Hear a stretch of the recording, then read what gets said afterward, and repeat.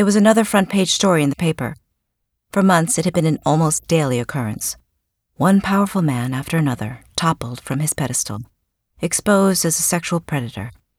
Harvey Weinstein in his bathrobe, Bill Cosby with his quaaludes, Matt Lauer in his secret button. The list went on and on.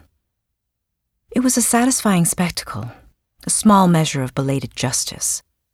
But it was troubling, too, because it kept stirring up memories I would have preferred to leave alone, as if I were being asked to explain myself to the world, though I wasn't exactly sure who was doing the asking.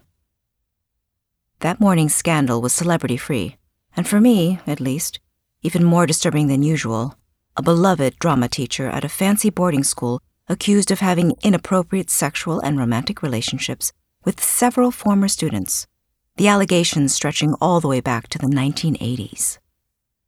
The teacher, he was retired now, living quietly in Tulum, denied the charges. A lawsuit had been filed against the school, its trustees, and 3 different headmasters who had abetted the decades-long cover-up. There was a black-and-white yearbook photo of the teacher in his younger days. He was standing on stage, boyish and shaggy-haired, directing a student production of Oklahoma, along with color photos of 2 of his accusers. The women were attractive and successful, both around my own age, a dermatologist and an art historian, and they gazed at the camera with eyes that were somehow steely and wounded at the same time. "He groomed me so skillfully," the art historian said. "He told me exactly what I wanted to hear." The dermatologist had a bleaker assessment. "He stole my innocence. It pretty much ruined my life." "Mom," Sophia said, "are you okay?" I looked up from the newspaper. My 10-year-old daughter was watching me closely from across the table, the way she often did, as if she were trying to figure out who I was and what was going on in my head. I'd never had to do that with my own mother. "I'm fine, honey. It's just, you look a little angry." "I'm not angry. That's just how my face gets when I'm thinking." She considered this for a second or two, then wrinkled her nose. "There's a name for that," she said. "It's not very nice, though." "So I've heard." I glanced at the wall clock. "Finish your oatmeal, sweetie. We need to get moving." Aside from the handful of people who knew about it at the time, my mother, the principal, my guidance counselor, I never talked to anyone about what happened to me in high school. Until the past few months, I hardly even thought about it anymore. Because what was the point? It was ancient history, a brief, misguided affair. That's the wrong word, I know, but it's the one I've always used. With my sophomore English teacher, a few regrettable weeks of my teenage life. It wasn't that big a deal. We made out a few times and had sex exactly once. I realized it was a mistake, and I ended it.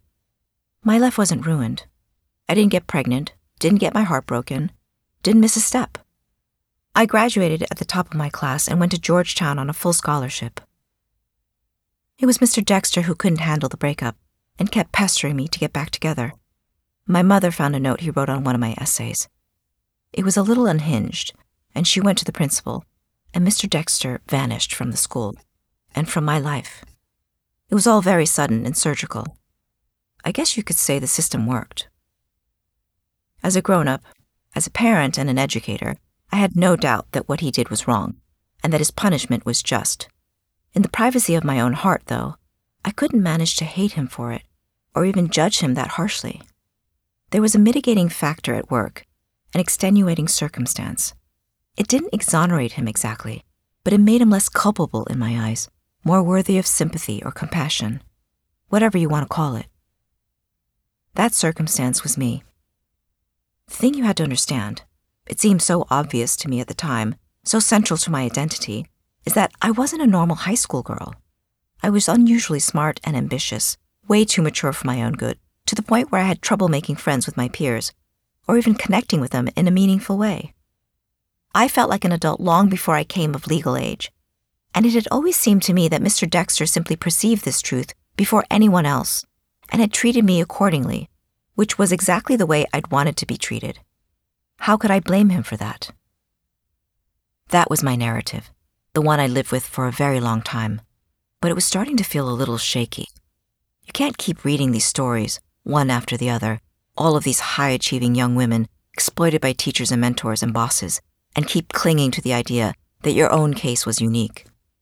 In fact, it had become pretty clear to me that that was how it worked. You got tricked into feeling more exceptional than you actually were, like the normal rules no longer applied.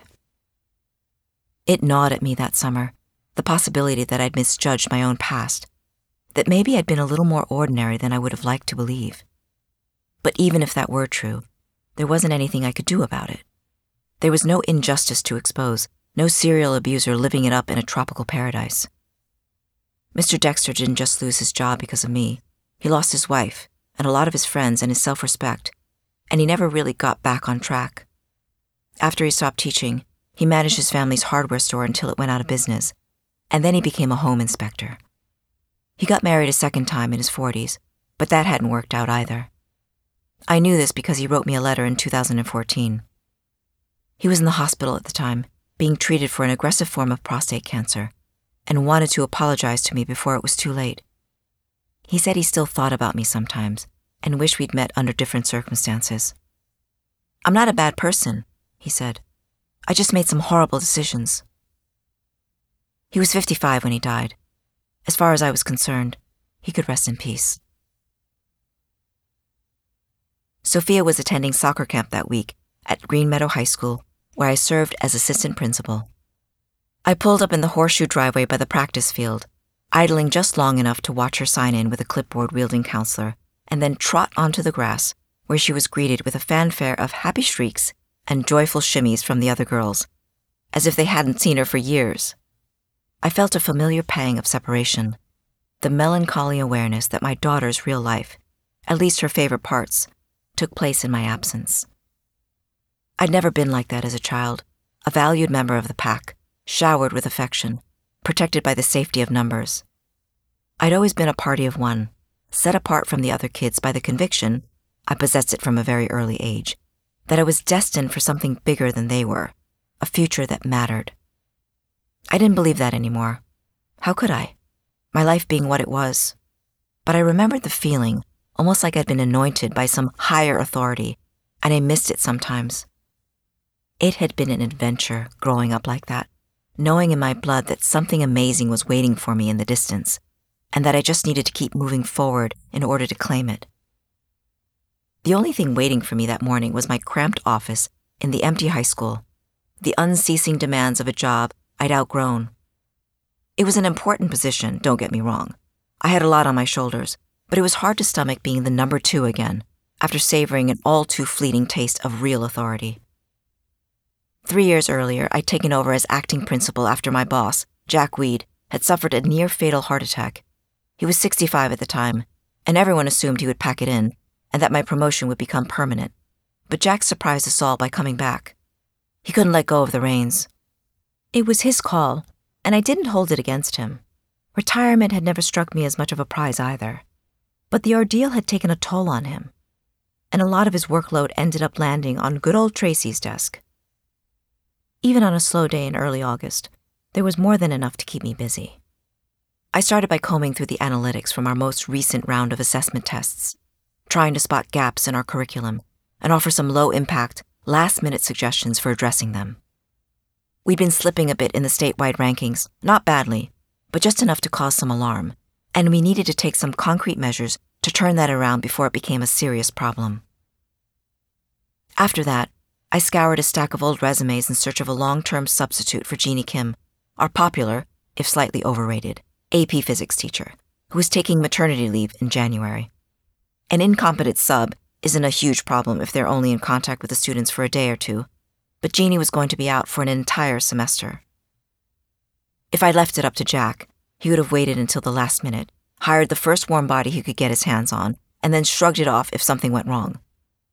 It's hard to find a good sub, Tracy. There's a reason those people don't have real jobs. But I wasn't about to let that happen. Not if I could help it. Our students deserve better. It was easy to forget when you were a grown-up and high school was safely in the past, how it felt to be a captive audience, the way time could stand still in a classroom, and one bad teacher could poison your entire life.